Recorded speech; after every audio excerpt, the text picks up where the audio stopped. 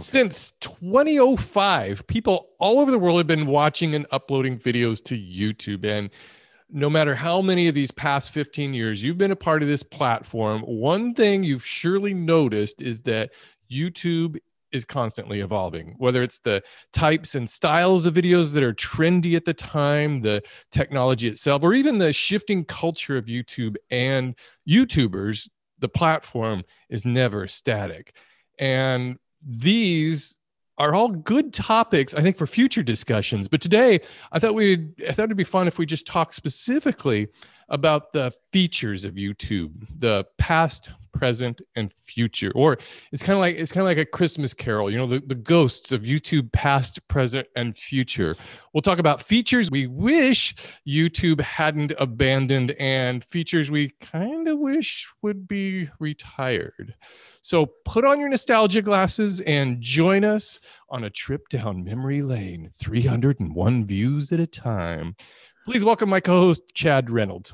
Thank you, Steve. I have to admit that for a nostalgic person like myself, using the Wayback Machine in preparation of this podcast has been an absolute trip. I use Wayback Machine only periodically, and when I do, I get lost for just hours at a time. It's so weird to look back at that stuff. It's really literally like rewinding time and going back and remembering what, in this case, YouTube used to look like in 2010, 2011. So we went back. We dug deep into the internet archives to look at our channels from times gone past. And there's all the features that we remembered. And then while going through and doing this research, there's all the stuff that we ended up finding that we had completely forgotten about. And probably the most significant one is the first thing that we should talk about, which is, do you remember custom channel layouts? Oh yeah, it was huge. I mean, we're talking about the Wayback Machine. So I pulled up a couple of my YouTube channels or my YouTube channel from 2009 and then one from 2012. The one from 2012 is probably the most garish that I did. So you could have the custom backgrounds on your channel page. And so mine was just filled with sawdust and and a picture of me up there pointing at the name of the channel. It's kind of cringy looking. I seem to remember that the backgrounds worked on the y-axis, if I remember, as in they repeated downward. Or you had to make one massive, huge image and that's what it was. Size the middle bit to fit the contents, because the middle bit was static at that time. It didn't really have the stretchability or the adaptiveness of stretching to the screen. So you kind of always had the same amount of pixels to work with in the middle. Yeah. Oh boy, but those backgrounds just got out of hand. And boy, this is one of the things that I think YouTube did the right thing here to get rid of those. And I at the time, there was a lot of backlash from people. They did not want those backgrounds to be retired. And the graphic designer in me didn't want those backgrounds to be retired. Right. I hated the fact that I was going to lose control of what the background of our YouTube channel was going to look like. And everything was going to look uniform, and we were all going to lose our unique identities. That's exactly the way it was. Everybody's, it all looks so the same and bland now. I don't want to look at it. And, but yeah, there were some of those that were pretty hard to look at. And up in the banner though, you could have and this I totally forgot about, was the image mapping. You could put hyperlinks in the banner of your background. Back in the early days of HTML and websites and whatnot, I think you probably can still do it. Maybe it was image mapping or hotspots, I believe they were called. Right. So you could have a big image and then draw a little kind of layer on top of it, and that'd be an active area, and you could send it. Remember, you could literally send people anywhere. You could just make those links be to a certain website, and people could be on your YouTube channel and click the Woodworking for Mere Mortals website, and it would just send them away to it. Now they control that so much. Obviously, they have you only get one kind of like authorized website that you can link out to, and you need to prove it and whatnot. But it was the Wild West back then. It was. And I think one of the common themes about YouTube features and how they retire them and is how much backlash they always get from people. And it's usually people, I don't think, that just haven't been on the platform long enough. And back then, nobody had been on the platform a long time. But now I notice whenever they get rid of a feature, bring something new in, it seems like the people who have been around the longest are kind of like, okay, you just kind of roll with the punches. It's kind of the nature of YouTube. We've seen this all before. Right. right. So while we're also talking about features and features that went away, however, this is one feature that when it went away, I was very happy for it, because I thought it started leading to some real kind of suspicious activity, which was you used to be able to make reply videos specifically to the video. So someone would release a video and upload it. And then you could leave a comment was one option, or in the actual, I think it was in the comment box, you could turn on your webcam and record a response to that video, which would only be shown in the description kind of area of that particular video. So it wasn't uploading a video to YouTube and everybody can see it. Only people that would be able to see this video would be people who were watching the original video, and the title of the video would be and then whatever the title name was, kind of like an email chain works.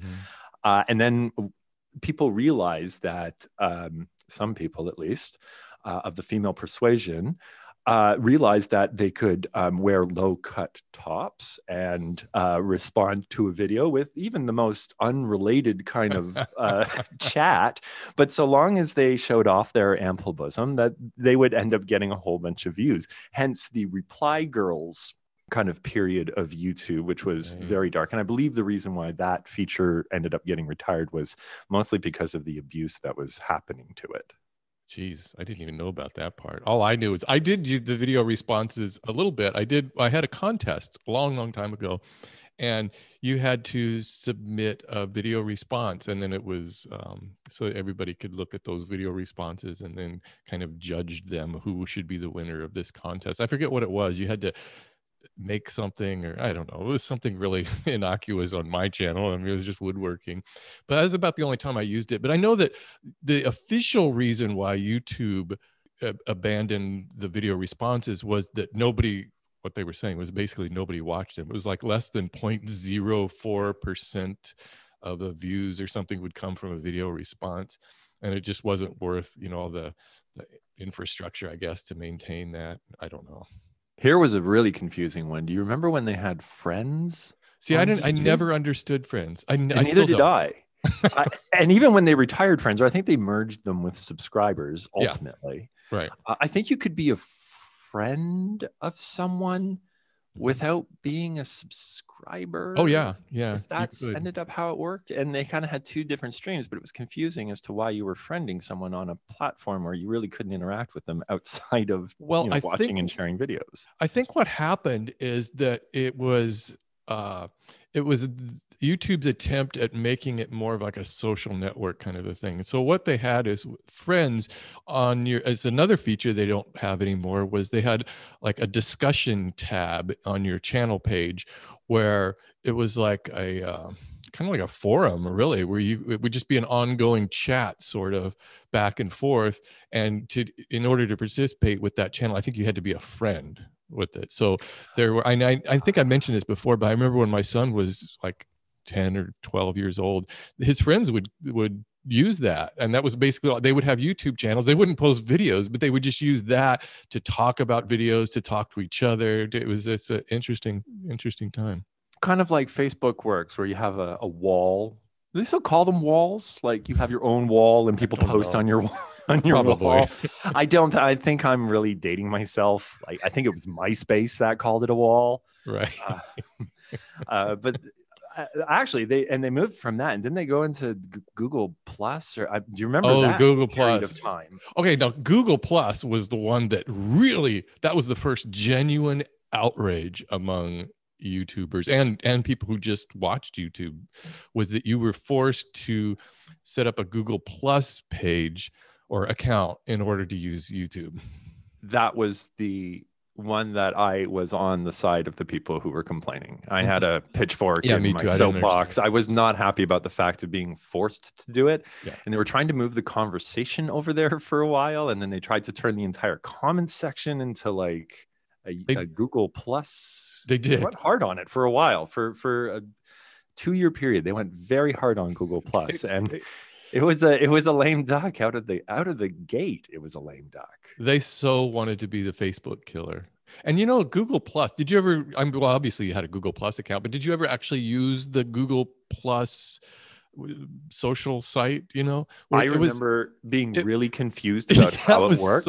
I think Facebook is confusing, but this thing was it felt like it was just made by developers, and there was no insight into user, because they're like, okay, you have to have friends, but then you put them in circles, remember? And it was like a Venn diagram or something of who was going to be part of your Google Plus. And it was so intrusive and overbearing, and they really went hard on making sure that like everybody signed up, and they made it an obligation. And then it was tough because in order to change like your profile picture, your avatar, you had to go through and do it on Google Plus. Right. And then yeah.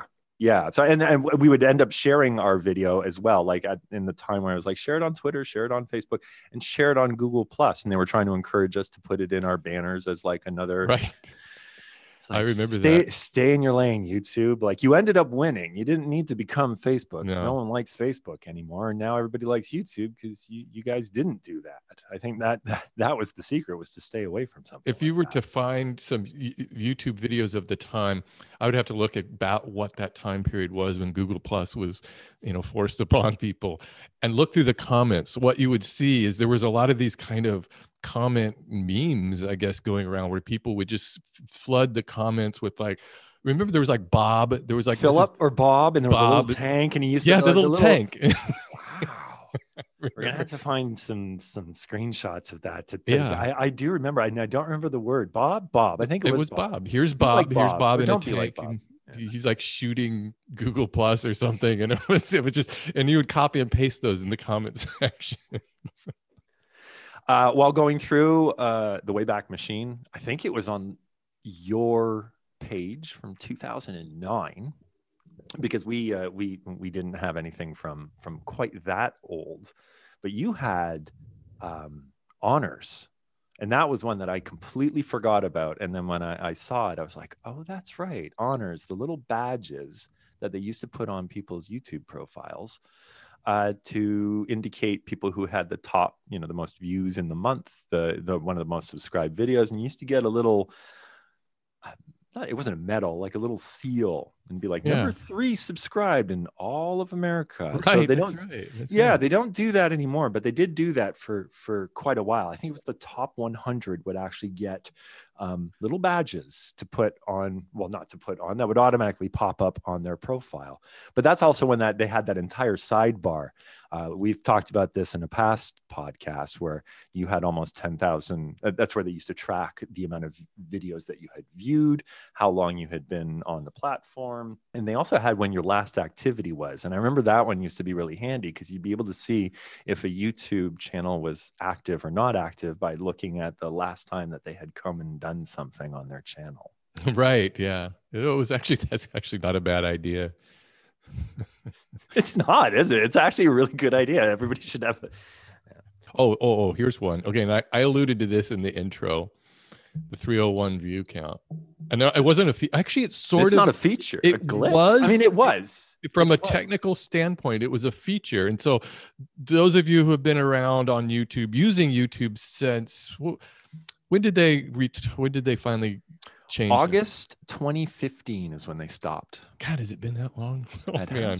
So if you've been on YouTube for longer than 5 or 6 years, you'll remember the 301 view count. And it was, what would happen is whenever you posted a video, if it was a video that was got quite a bit of traction. If you had a video that would get 5 views a day or something, it wouldn't apply to that. But so it would start racking up your view counts, and then it would stop when it got to 301. Sometimes it would be 302. It would be close to there. And you would always see people in the comments and they had to be people who just were new to YouTube or something. They'd say, I don't understand this. How is this only 301 views and there's, 3,000 comments or something? But do you remember exactly the purpose of that? Could you, from a technical point? So, in anticipation of this, I actually did a little bit of reading, and I found an interview with a Google employee, and they mentioned that it is kind of what we think it is. I think they do it in the background now for the most part, and I'm sure it's incredibly hard to do in real time at the scale that they have to do it. Yeah. But 300 views, I believe, was the amount of views a video would get to put it into a category, which would be like the top, like kind of 1%. We all get that millions of videos are uploaded every day to YouTube, but for the most part, there's a small percentage of videos which get uploaded every day that are going to get a huge amount of traction and a lot of views. There's a lot of videos that get uploaded that get 12 views, further to your earlier point. And way back in the day, and it's been this way for a very long time on this platform, it's a race to get as many views as possible. That's always been the perception of a good video, is get as many views as possible. So people would do anything that they could and to ramp up the views as quickly as possible. So Google or YouTube decided to put in a period where they go through and they vet the views, or they kind of make sure that everything's on the up and up with the traffic, where it's coming from, if it's unique IPs and da da da. And clearly that probably back in the day, 5 years ago, took a little bit of time to do.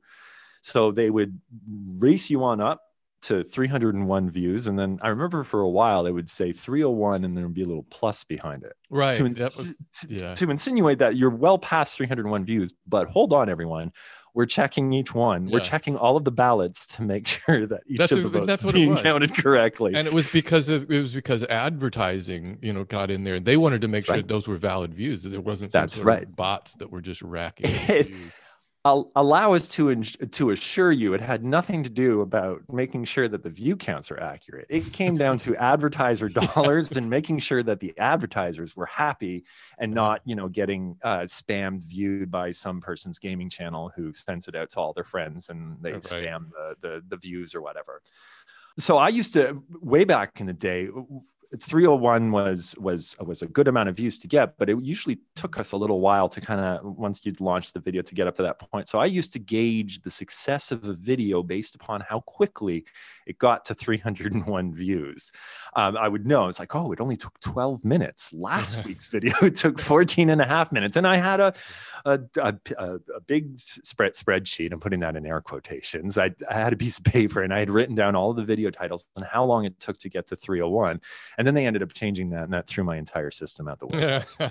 And that it was and you're right when you mentioned that they are kind of still doing this, but it's more hidden. I think they don't just put up the 301 view count thing, because, and they still have to validate views, and they have to, it's all automated. Of course, there's not one guy sitting there making sure they're real views, but it takes time because there's such a flood. When a video is released, there's such a flood of activity, and all of these servers are, bouncing around the world, just trying to count all these different views from around the world. And I noticed that even today, you'll look at a video that you've posted, an hour ago, and the view count on the watch page when you're actually watching the video is different than if you look at your Creator Studio watch, and it's the Creator Studio always has a much larger number, like it's more accurate or something. The publicly displayed one is almost always lower. It almost seems like they have a buffer and they kind of drop it in kind of chunks now. Sometimes you'll see your video kind of like, you'll refresh it after 10 minutes and, oh, it only got 10 new views. And then you'll wait another 10 minutes and refresh. And it's like, oh, wow, 2,200 new views. Right. So it seems to kind of go in a buffer, and it takes time, and they kind of move it almost in real time, little chunks of I guess it like the earlier analogy of an election. It's the exact same thing. Like, obviously you can't account for everything, and it takes a certain amount of time to make sure everything is accounted for properly and correctly and all of the rest. So the plus thing, though, 301 views, that was a really was funny. Yes. Like, don't worry, you're not at 301, strangely, and that's when everybody decided to stop watching your video. We're just doing something in the background, so just hang tight. Here's a little plus for you. Well, that was what it was, because so many people were complaining about that and confused for a long, long time. People were confused about that. And so YouTube's solution was, I don't know, put a plus behind it. One of the features that I realized was in the old YouTube and is still in the new YouTube is annotations. And it seems like such a simple thing, but that has always been the most important thing that YouTube can can do or offer, because you do have that limit, like we talked about the wall and the ability to interact that way. Here's one thing on top of the video which you put out, that you can add some context, or you can send links, or you can direct to whatever. You used to have the ability to do this throughout the entire video. Just put up little annotation screens, and there used to be different types of annotations that you. Why don't you describe that a little bit for anybody who's unfamiliar with what that was? So you would upload your video, and now when you upload your video, annotations come in the form of cards, I guess would be one, which is the little eye that pops up in the top right of the screen, and then the creator has the ability to fill that with other videos, other channels, or sometimes, if it's an improved website, links to other websites. Right. So if you're that's when the one wherever you see the user say click up here, and they're usually pointing click up here, and that's when that little eye pops up. Exactly. And then you can shoot that out, and it's an unintrusive way to kind of offer that context to the video, but it kind of puts it in a little panel which you can expand. And however, back in the day, it was just all over the videos. And it led to two things. It led to a lot of creative videos, because people could do choose your own adventures, and you could break up the screen. And I believe you could have dozens of annotations on a screen. So you, from a creative standpoint, you really have the ability to do some interesting things. And people used to put in Easter eggs or little things, or choose your own adventures, and upload a whole bunch of different videos. And you'd be able to go on these kind of like stories and this, that, and the other. And it was really fascinating. However, what usually kind of coincides with the creativity aspect is people taking advantage of it. So therefore, it just started really getting abused, and people would fill the screen. Actually, for a brief time, they allowed users to contribute to the annotations, like open source annotations on a video. What are you thinking, YouTube? I think it was if I read it correctly, I think it was a beta that only lasted for like a couple of months, because they realized what a shit show it had turned into. God, I know. But they allowed people who were watching the video to add annotations on the screen to the video. Now, again, you could turn off the annotations and you could turn on the annotations. So you didn't have to watch the video with the annotations, but the vast majority of users didn't know that. They were stuck with all of these annotations all over the screen. So they stopped that right quick. They moved it to the last 20 seconds of the video is now when you can do all of your your call outs and all of the rest. They're called end screens now. Right. And they've put it specifically at the end, and now creators know to do that. But no, back in the day, it was again the Wild West. People just annotations everywhere. Visit my website, go here, click this, click that. So there was a couple of things that were really useful with annotations, and a lot of people use them the right way. And this is something I kind of wish there was a way to do now, is a lot of times, and I would do it myself, is use it to correct something in the video that you said or you got wrong, and you could just put up a little pop-up that would say, this is really what I meant to say. Whereas now there's nothing you can do about it. Once your video is up there and you've made some sort of mistake, even if it's just a minor mistake and you want to correct that, you have to remove your video, re-edit it, and upload it again. You've lost your view counts and all that stuff. The other thing was the choose your own adventure kind of thing was fun. And I think Mystery Guitar Man did one, was probably the first one I saw, where it was really fun. I don't even remember what the theme was. So I decided to do one of those early on. And so I did that, name that power tool. So it was just by the sound. And so what I would do is I would play a sound of a different power tool. And then I would give you the options down, two different options. What was this, that, or that? And so you would click on it and it would go to a different video, and you would get the answer to that. And the funny thing about it is that I actually set up my second channel because of that particular video that I did, because you'll remember my actual channel name is Steve in Marin without the second E. It's Stev in Marin because I misspelled it.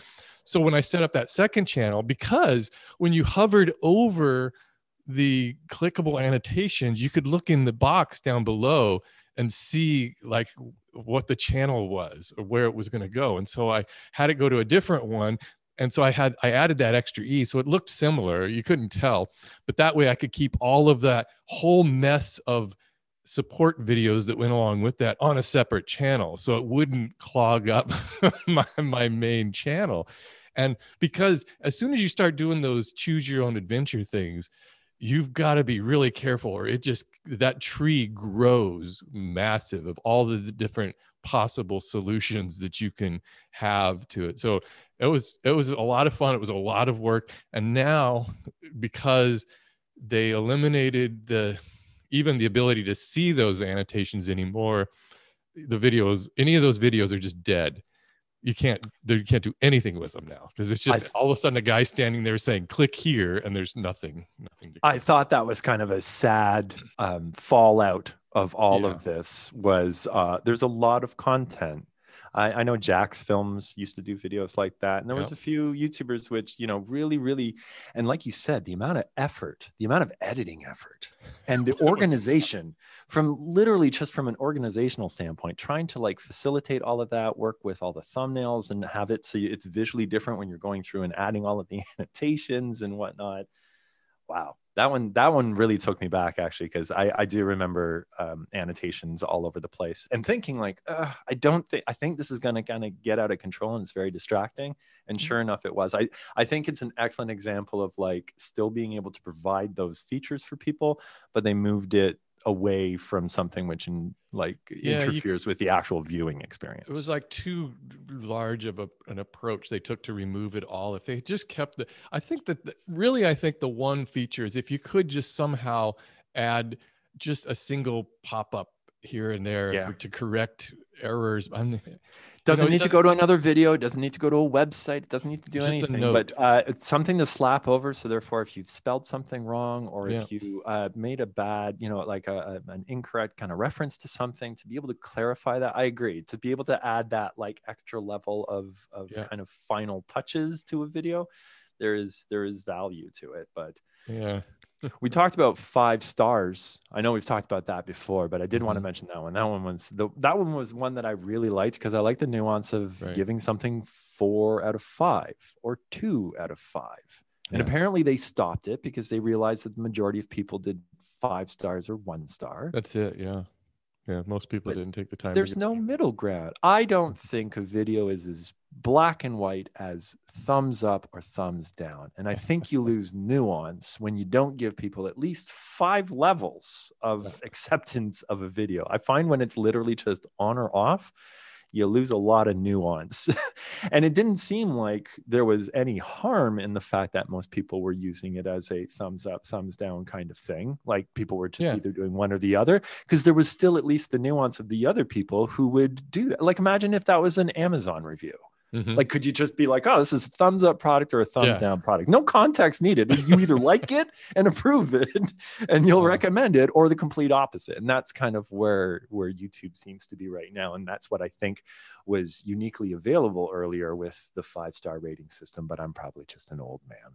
Well, I don't know exactly if that's a good enough reason for them to give that. It's like, well, people only click 1 or 5 stars. Is it, or is there really more? Was there another reason why they got rid of those? I'm not sure. I think other than just because Facebook was doing the likes and, maybe perhaps, but I mean, even Facebook doesn't have the thumbs down button. So they went with the dislike. And I get it. You're putting a video I get it that you do need that. It's not like a Facebook post where, of course, there's probably no real reason to dislike someone's Facebook post. Yeah. That's what that's designed for. A video seems to be more kind of like larger consumption, and you kind of want to, anyways. Let's digress on 5 stars and move on to the moving subscribe button. Do you remember making videos and not knowing where to point? Do you remember pointing up to the top left for the first 3 years of your YouTube career? And then you had to point down to the bottom right, and then you had to point to the side, and then they moved it, and then they changed the color.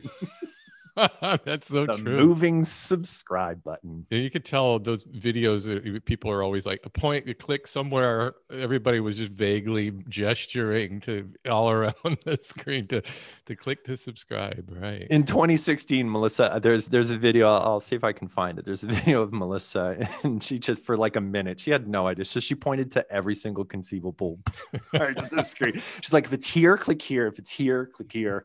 It's down here, click here. The moving subscribe button. And we all learned to just stop with the pointing to the subscribe button in any particular direction. And if you do want to ask people to subscribe, just ask them to subscribe. Just say subscribe. If somebody understands the whole concept of subscriptions, they'll figure it out somehow. This one they just ended.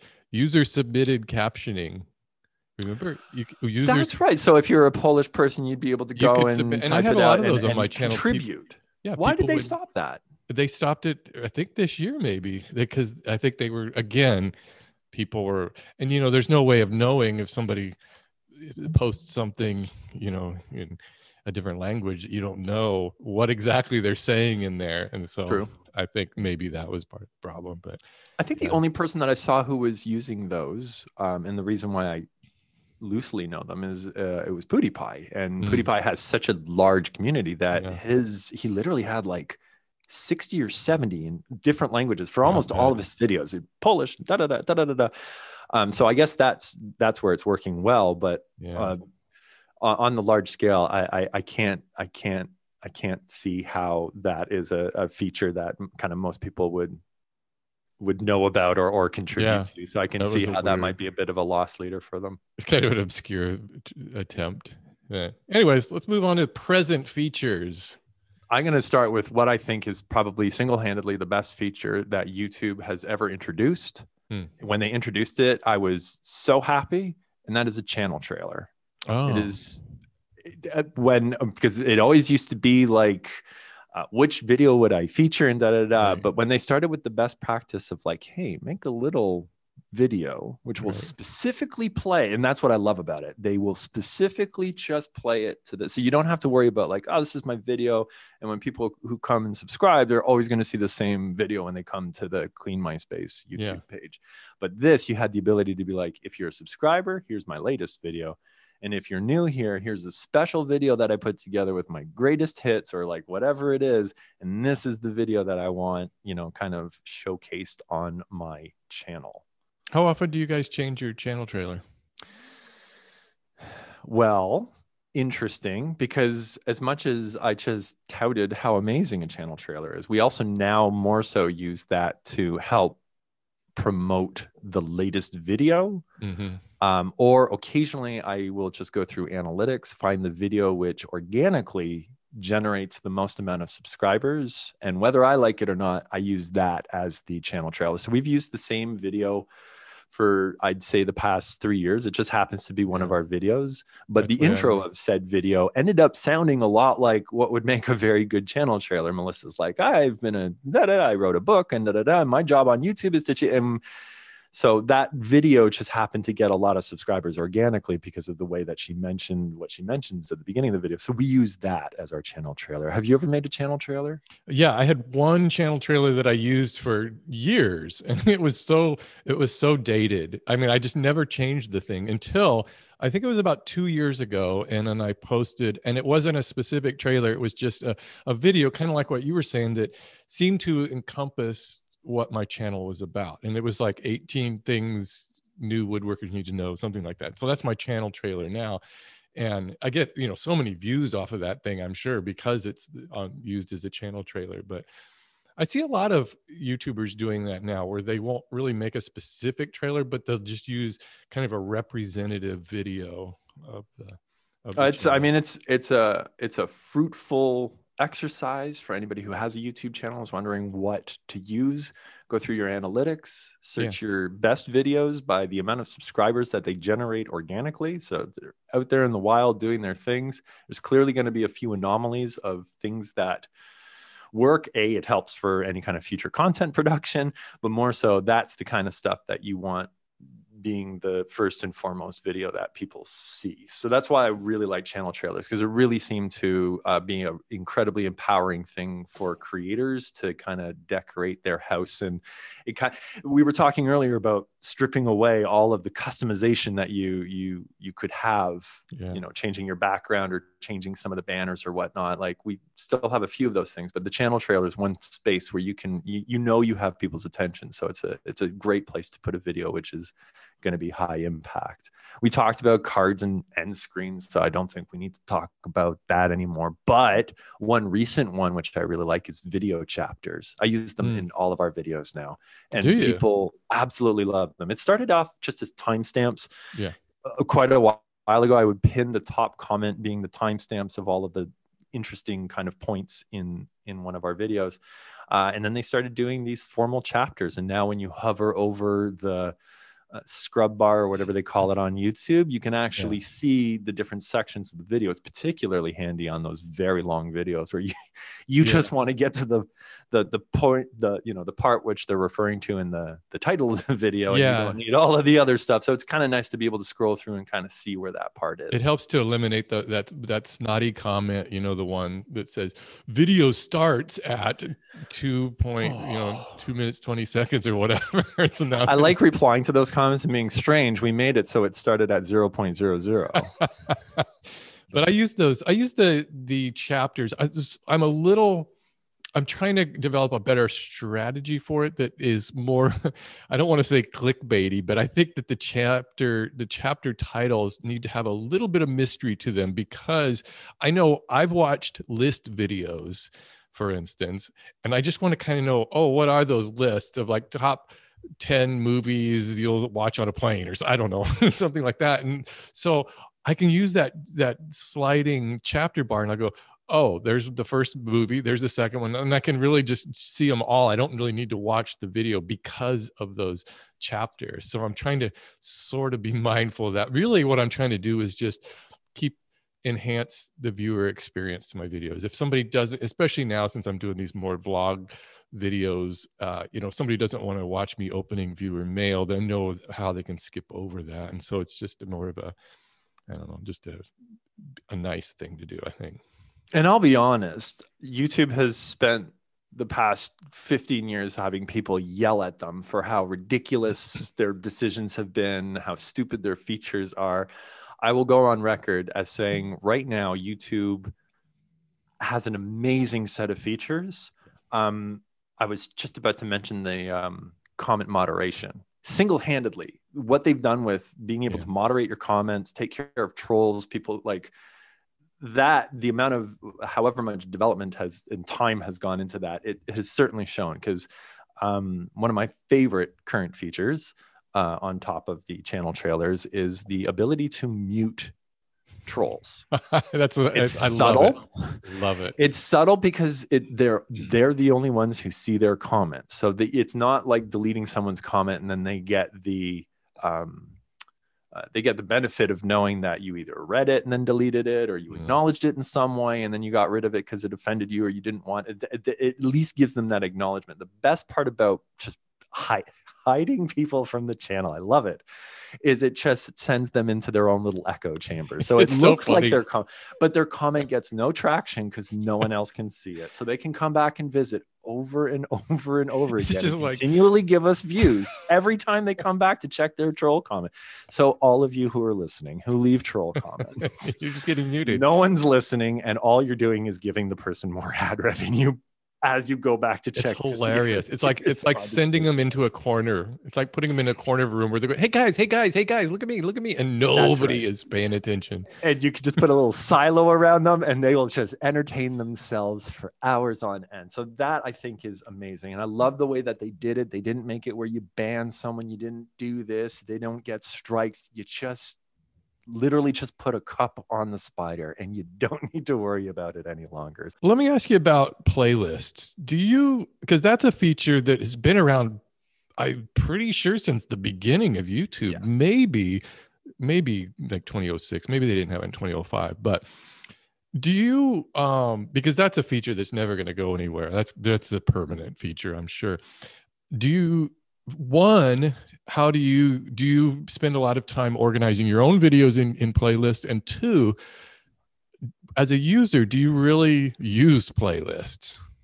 As a user, I never use playlists. Yeah, I don't either. I'm a very selfish and focused and abrupt YouTube user. I come get what I want and I bounce. I'm very good at trying not to go down rabbit holes and whatnot. So I find that really helps, just kind of come and get what you're looking for. So I don't have time to continue on your playlist. However, we've had YouTube partner managers for long enough yelling in our ear to be like, put everything in playlists. When you link things, put them in a playlist.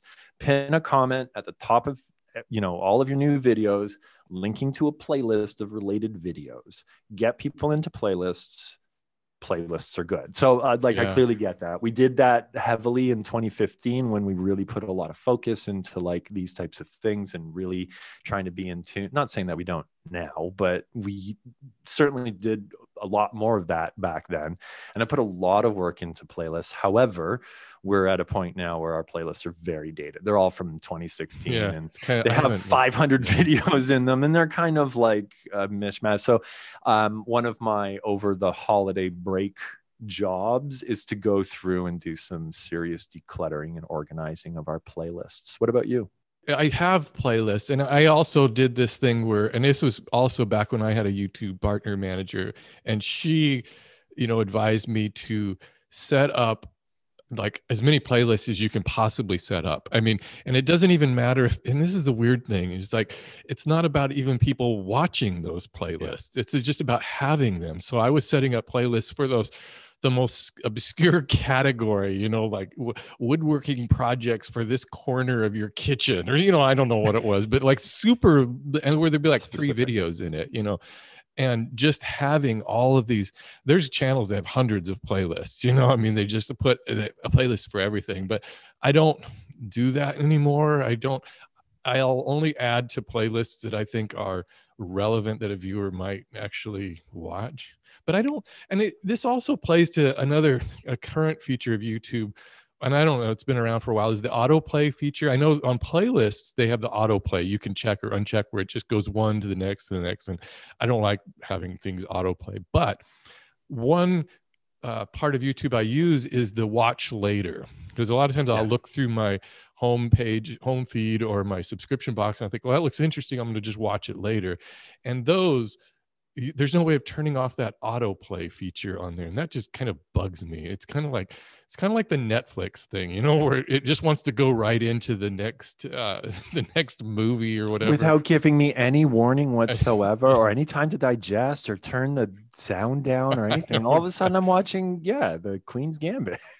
One that I didn't really much use until recently, and now I find myself using it all the time because we mentioned it in a podcast and a bunch of people mentioned that that's how they always watch videos, is watching videos with different playback speeds, speeding up the playback of a video. Yeah.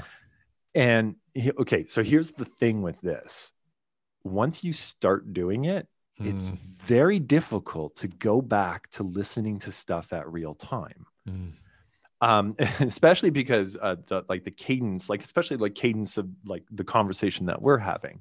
I guess you could digest it in 20 minutes if you listen to it at 3 times speed, but then listening to anything else at 1 time speed, you seem like you're in slow motion world. Like you really do notice how slow it is normally. And I get it. If I'm just trying to do research and I want to plow through a 20-minute interview, I don't, it's fine to listen to, but it's weird to listen to it once you kind of go back to 1x. Yeah. Do you listen to videos at different speeds? It depends upon the video. It like you said, if it's more of, and I don't even know how to categorize how I do that. There's a lot of videos where I think I can just get the information faster, but there's some videos that are edited in such a way with so many quick jump cuts, and people will edit, so there's hardly any pauses. And if it's something where they're trying to show me how to do something, then it's like I kind of get overwhelmed. I have to have time to digest what they're saying. And so on those, I'll slow them down. As a rule, I watch them at normal speed. I would say maybe 20% of the videos I watch is at 1.5 times speed. What is that influence, do you think? Do you think it's because of the Instagram mentality or the TikTok mentality of just like next? I mean, we talked about like the autoplay, and it's just about like getting stuff, like it's about consuming stuff as quickly as possible. And it almost kind of steps away from like worrying about whether there's quality in there or not. Yeah. It's about It's almost like just assimilating it, the largest amount of quantity in the least amount of time, and then just being like, wow, I managed to watch a 60-minute video in 20 minutes. And maybe I lost a lot of context and nuance of the conversation, but like I got all the important points. So, I mean, I'm certainly not being like, you shouldn't do it one way or the other. It just, when I first heard it, I'm like, wow, that sounds so strange that people would watch other people's context or like content at such a fast speed. And then I started doing, I'm like, oh, I certainly get the benefit of doing it. I get to plow through a lot more stuff, but I don't know. A lot of it feels like it's almost like consumption just for the sake of consumption. Like, I just got to get this in. You're just like hoovering it all up. Right. it sort of is. Hey, do you use closed captioning? No. Well, YouTube does a very good kind of like automatic version. The auto captioning is a lot better than it was even a couple years ago. That thing is constantly improving. But I know also one of the things a lot of like YouTube experts, again, is that what you call somebody who's always, telling you how to work YouTube? They always tell you you should caption every video by hand. And I did that for a while. In fact, for a while, I actually hired somebody to do that. And then I didn't notice any difference in the number of views or watch time or anything. It just seemed like a kind of a pointless task that was just eating up time and effort. And the auto captions are pretty good. They're a lot better than they used to be, and they're pretty close to accurate, aside from obviously sometimes when you kind of slur some words together and whatnot, it turns into a bit of a word jumble, but for the most part they're bang on. And it also shows, and some creators knew this well before automatic captions were so prevalent on the platform. They knew that YouTube had the ability to listen to what you were talking about in your videos. It's the exact same technology that they're using to transcribe the videos, but it was also being used to help determine the relevancy of people's titles and thumbnails and other aspects. And it was the one thing that people couldn't control. Like, you can, of course, title something anything and put a thumbnail on anything. And if you manage to get away with it, great. But the thing that you can't change is what you actually talk about in the video. And now there's no more like pulling the wool over YouTube's eyes. With, I titled it, such and such and such and such. And there are some savvy YouTubers. It was usually the people that were in the kids space trying to like clickbait views or in whatever kind of like undesirable space it might be. And they would, spam the whatever, but they would also be smart enough to mention those words in the actual video. So therefore it ends up being like, okay, clearly these keywords are being talked about in the video. So it ends up adding to the relevancy, but it also adds to the search engine optimization aspect of it. And I got to applaud YouTube for taking care of the automatic transcriptions before I had to get off of my lazy butt and do it myself. I was hoping that the technology would catch up and be like, it'll just be done automatically.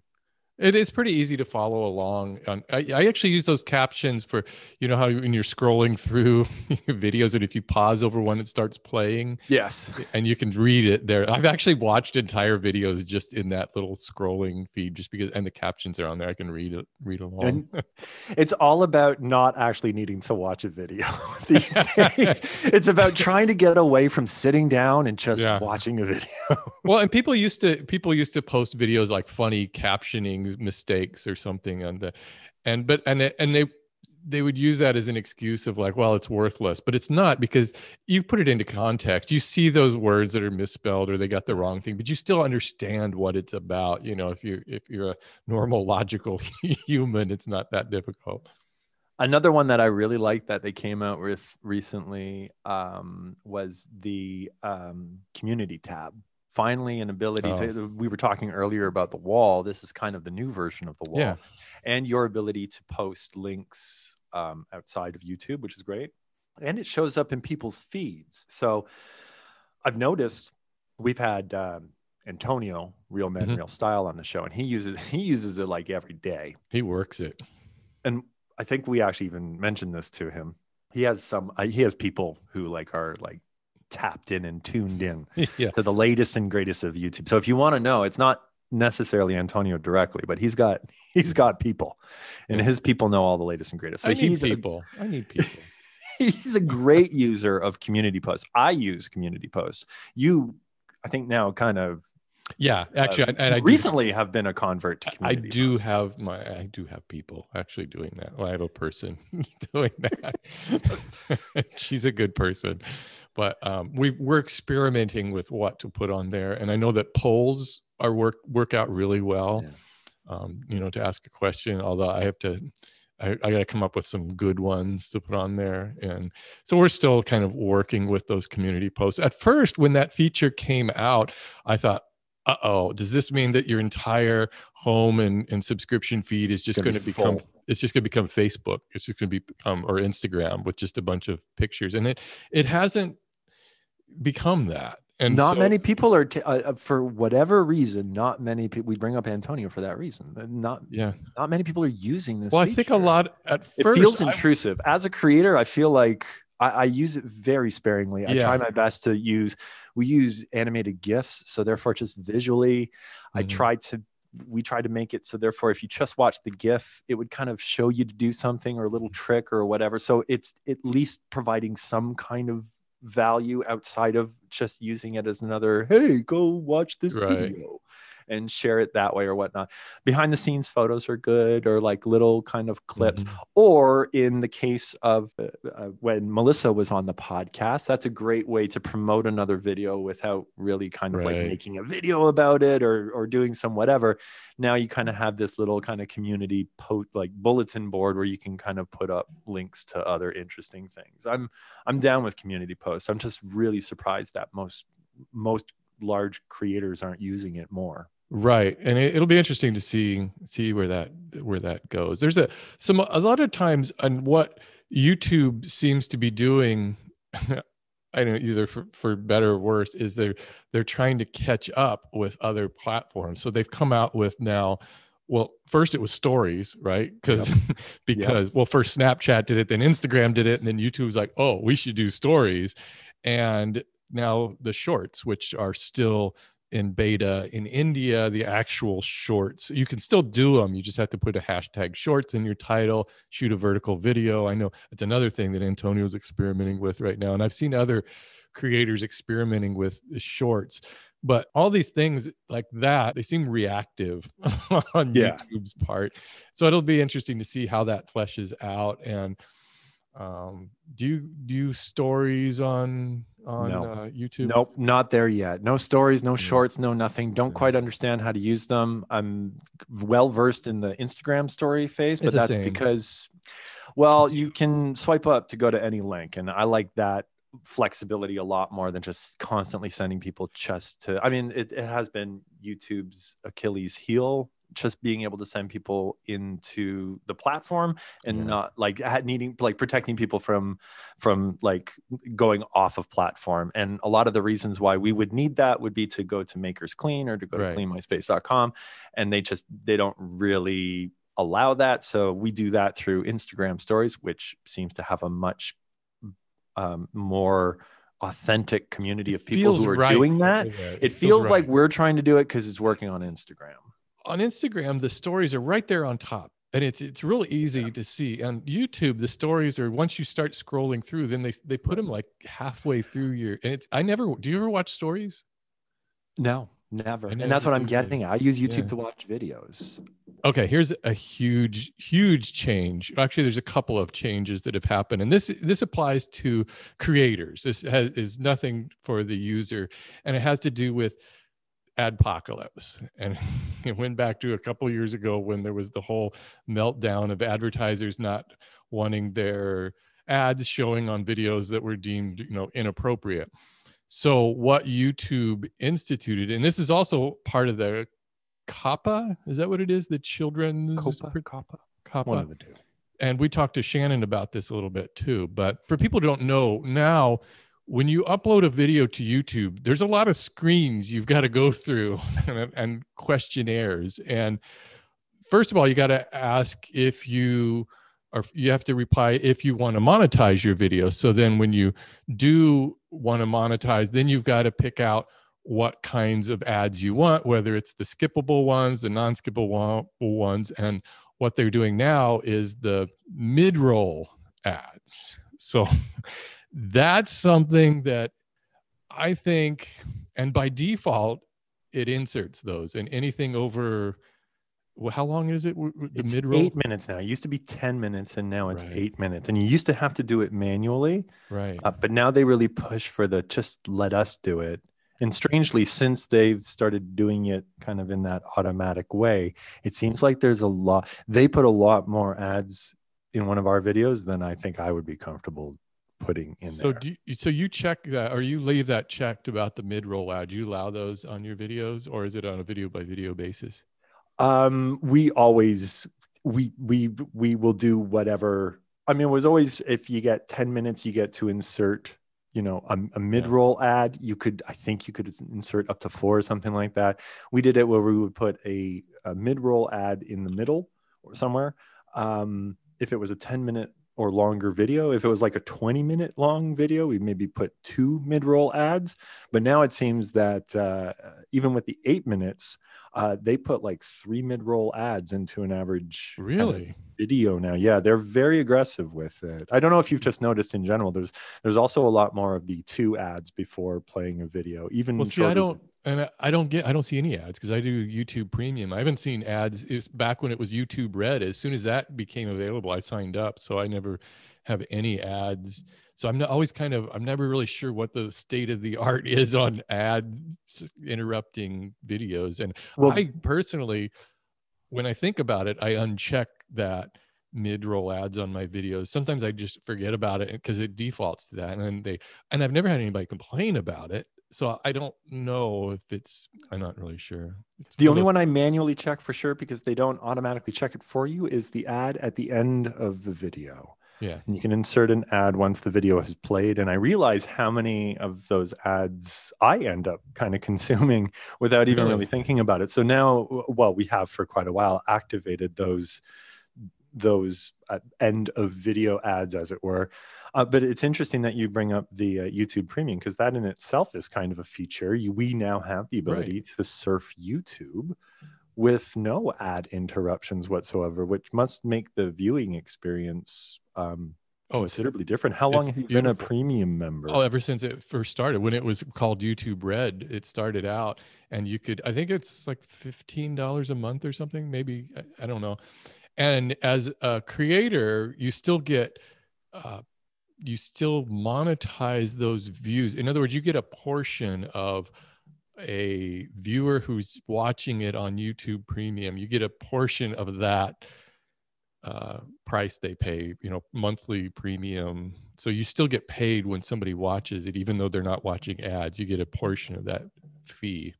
So it's kind of like how artists get paid through Spotify and the think monthly premiums, and they get a fraction of a penny or whatnot. Yeah. But I think everybody should. I mean, obviously it's a cost you may not want to put up with, but if you watch a lot of YouTube, it's worth it, I think, because you don't have to sit through those ads. You don't have to say, wait for, what is it, 3 seconds, click away, stop. And does Red still exist, or Red became premium? Yeah. So there's no more Red originals. And they're now premium originals, or YouTube originals, I guess. Well, that's another thing, I don't know. Are YouTube originals, is that still a thing? I'm not even sure if that's a past feature now, or if that's a present feature. I don't know.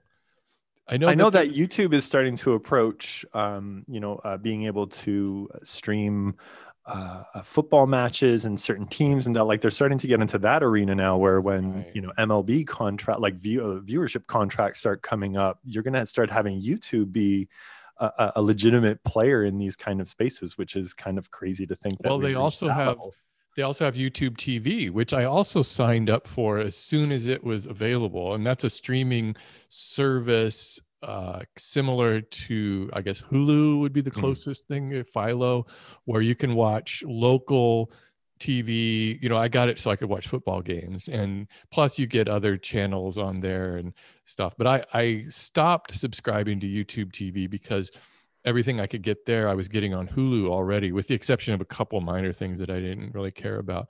So now I just have the YouTube or the Hulu service instead of YouTube TV. So I don't know, it's weird. And one other thing about those upload screens also was the ad suitability. And I just thought this would be interesting for anybody who watches YouTube but doesn't upload to YouTube.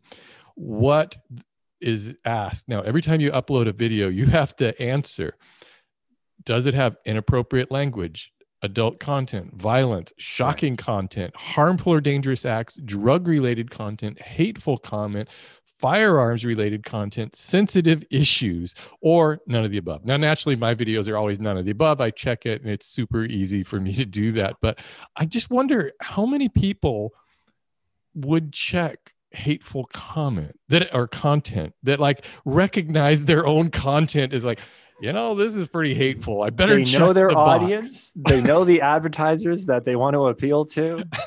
And they're just going to wear that hate with pride, I guess. And at the same time, on a separate box, then aside from that, you have to check whether there's any children in your video or not. And then that was the one that Shannon was saying is the don't pay me check box. You know, you click that. I don't need monetization. Thank you. Checkbox. Right. You know, while we went through all of this, one of the features that I stumbled across that is currently being used that I had no idea about, I'd never seen in my life, were bedtime reminders. Oh, have you ever heard of these? Not until you mentioned it. And I thought, I never have heard of this thing. It's kind of weird. I guess it kind of makes sense. It's a sign of the times. It maybe is a sign of a time. Maybe indeed it is, but essentially you can go in your settings and set the app, the YouTube app, I guess it would be, to give you an alert, 15 minutes before your bedtime. And then I guess just stop streaming or just stop working or close down, or maybe something changes at a certain point. But you can basically set yourself a reminder to stop watching YouTube after watching too much YouTube right before going to bed. Even though that's not healthy in the first place. Aren't you supposed to take a few hours in between looking at a screen before you actually? This is all part of that social dilemma. This is all, put the phone down. It is. Take a break from it. Hey, let's talk about the future of YouTube. Let's talk about what we would ideally like to see in the coming years with YouTube. And I know my number one, because I've had it and I'm sure I've said it several times on this podcast before: get rid of the dislike button. There's no need to have a dislike button. If you want to narrow it down from 5 stars and just make it be a thing or another thing, then just make it be the one thing. You either approve of it or by not approving it, therefore that's fine. But you certainly don't need a dislike button when you only have 2 options. But maybe that's just me. It would also be a great way to sort videos. If you went to a channel's list of videos, one of the things you could sort by was likes. And so you would just see the most liked video on the channel, and it has nothing to do with dislikes or anything. But I totally think they should get rid of that thumbs down. It's such just a negative vibe about that. It doesn't do anything. They've clearly moved towards the fact where it's a bar, and we all now associate a quality video, not so much with the like-dislike ratio, but more of the visualization of how long the green bar is. Yeah. And you can do the same by having the amount of views be divided by, or and factor in the amount of likes based upon the amount of views. You would get the same kind of thing. The amount of viewers that liked this video versus how many people watched it is going to give you a bar, and that'll kind of set the bar for but keeping track of the people who consumed a piece of content and didn't like it for any given reason ends up being such a non-contextual, unnecessary stat to put out there, if that makes sense. You're trying to do is show that, yes, if someone uploads something which is complete crap, it's clearly going to have a bunch of dislikes. But you can probably do the exact same thing by having the video have 1,000 views and only 1 like. Right. Have the same impact, as opposed to literally the social interaction of I dislike that. It just seems very negative. And it doesn't tell the creator anything, because there's myriad reasons why somebody might dislike a video. And what is it? Is it just that they don't like the actual, for me, is when I put out woodworking videos and I get dislikes, and I always wonder, is it just because of my presentation on that particular video, or is it the project itself they don't like? Or there's a lot of different things. And it would be helpful if there was some sort of maybe kind of a general checklist. I don't like this video because poor quality video. That's One would be one, or second would be, I don't like the information, or, there could be like 3 or 4 different possible answers. Interestingly, they have all of those selections available, and they have a lot of context and nuance when you're dealing with spam, like reporting spam. They'll be like, do you not like this because it's pornography, because it's spam, because it's hateful conduct, because it's graphic violence, because it's porno? And they give you a range to be like, I dislike this. Because to your point, we just released a video like 2 weeks ago, and it was Melissa showing people how to clean their bedroom in a short period of time or something along those lines. And she was sitting on the bed and didn't really think twice of it, but she had her slippers. She had her slippers on, and she was sitting cross-legged on the bed. And that just triggered this large group of people just to be like, I can't believe you have your slippers on the bed. And they disliked the video for that. So it's like, should people who watch this video in a year from now come back, look at the to like have this metric of like, oh, here's the dislikes, and have all of these people who didn't like the video, not based upon the information that was being delivered or the production value or any of that, but because they don't like the fact that Melissa wore slippers on the bed, it kind of throws such an irrelevant blanket over the dislike thing to begin with. It does. One of the things I'd like to see go in the future is, well, I don't think it would be going, it would be a new thing that I'd like to see YouTube implement, is doing more with dead and dormant channels. People who have set up YouTube channels and haven't touched them in years or something. And so you have your subscribers, and a lot of these are just channels that barely, either somebody hasn't checked in on it in 10 years, or it doesn't, they never do anything. As a creator, it would be helpful if you could weed out channels, subscriptions that aren't really doing anything with their subscriptions. They don't watch your video. They don't participate. I know a lot of YouTube creators probably wouldn't like that because it would lower your subscription count, but it would be more useful if you could actually get rid of those. And I know YouTube kind of does this from time to time.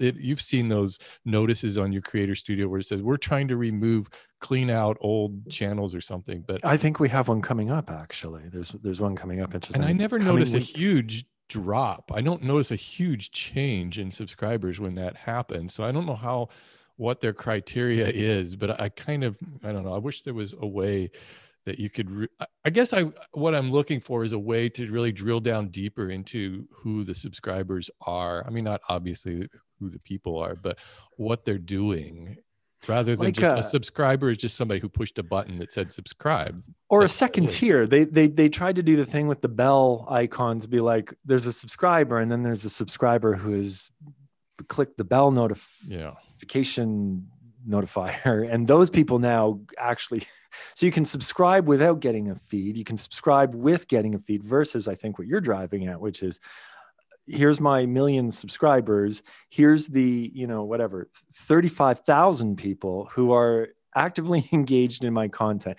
You can do it with like your email lists. If you use MailChimp or any of those kind of, you can go through and be like, I don't want to have to pay like a subscription service to have 10,000 people on an email list if those people aren't doing anything for me. So we go through and we prune our email list. It'd be nice to maybe kind of do it. It would give more substance and more context to the subscriber number for sure. Because you'd have a lot of older channels, which would then probably have those things kind of sponged away quicker, and it would be more, it would make it be more substantial how many subscribers you have, as opposed to just everybody has 1 million, because there's 1 billion, YouTube accounts out there. So having 1 million subscribers doesn't really mean much anymore. And I think lastly, will there ever be something that comes to replace YouTube? Everybody's always saying, oh, and this is kind of goes back to every time there's a new feature and people are like, pitchforks and torches, and we need somebody to kill. Guys, go check out Vimeo. It's amazing. And they don't censor us like YouTube does. Remember Blip? Blip, that was another one. Yeah. Ustream. I mean, we could probably, that's an entire podcast in itself of people who have come along and tried to take the crown, as it were. But I don't think it's going to happen. I don't think there's going to be another video service at least I can't imagine it, especially anytime soon. Probably, I don't even think in the long term there's going to be any service that's going to adequately replace YouTube, because YouTube has such a large infrastructure and has already done all of the work getting this to this point. That somebody starting from the ground up, I mean, it would just be, how would you can possibly compete? And there's other services that have tried that, and I can't even remember the names of some of them, where they'll grab some, even Facebook has done this. They'll grab some like big high level YouTubers and then draw them over to their platform, trying to get people in there. And it just doesn't work. People don't. It worked for Howard Stern on satellite radio. True. But I highly doubt, any size influencer, any size group of influencers. It would have to be a lot of people, like a mass exodus, as it were, to like go and support another platform. And even when you do get that, how are you going to support the resources required to actually have a platform for viral videos? We're all here to get as many eyes as possible, to get the video that gets millions of views so you can build up millions of subscribers. How can you possibly do that without having the infrastructure of Google behind you? And like just like the data and like being able to stream, as Matthias has said in a podcast back in the days, where you used to have to be mindful of videos going viral. And it's like, how am I going to pay for the bandwidth? And now you'll have companies. It's like, how are we going to pay for the bandwidth of multiple, influencers who have the ability to derive hundreds of millions of views? How are we going to get the infrastructure to actually make that happen? So it does seem like a massive hill to climb right now. I think if anyone had the potential to, replace it, it would have been Facebook. But I kind of think that ship has sailed. I mean, Facebook really tried to put out an effort within the last couple of years with their Facebook Watch and Facebook Video, but it's a whole different thing over there, because people consume videos completely different and they don't follow channels the same way you do on YouTube. And it's horrible. They have no searchability. They have no ability to just like, hey, I'm looking for this. It always ends up, obviously prioritizing the Facebook pages and like their platform. It really did seem like you're building your highway a little too wide right now. I think you guys should just kind of focus on what you're doing and just leave and if you've seen the quality of video that works on Facebook, that would never, I mean, it's the same thing with Vine and all of the like the other styles of content, even if it is video, it gets away from like the ability to produce a 15-minute piece of content that can sit for years and be accessible by anybody anywhere in the world. Right. And it's become part of our vernacular to just like talk about YouTube as like, it's not even like that's just the website. Like that's the whole form of getting a video out there. You don't go viral on the internet anymore. You go viral on YouTube. You're a YouTuber. Everything is a YouTuber. That's what this podcast is about. Yeah. And I guess to wrap it up, what we've been talking here with all of this is that I think that it's good to understand that YouTube is always going to be changing, and that just try to roll with those punches when they happen, because in my estimation, everything is always kind of worked out, no matter whenever somebody was predicting doom and gloom. This is it for YouTube. We're all leaving. Everybody boycott YouTube or whatever.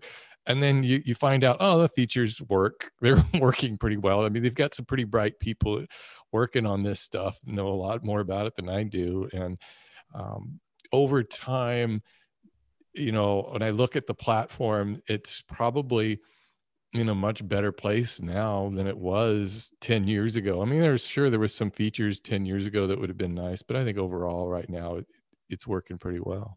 If you found this conversation interesting, you should run over to our iTunes Apple podcast page, because over there you can leave a review. A review goes a long way because it helps us get a little bit more exposure for this podcast. But more important than that, it makes both me and Steve feel amazing. So if you don't mind, head on over, say hello, leave a review or even just a rating.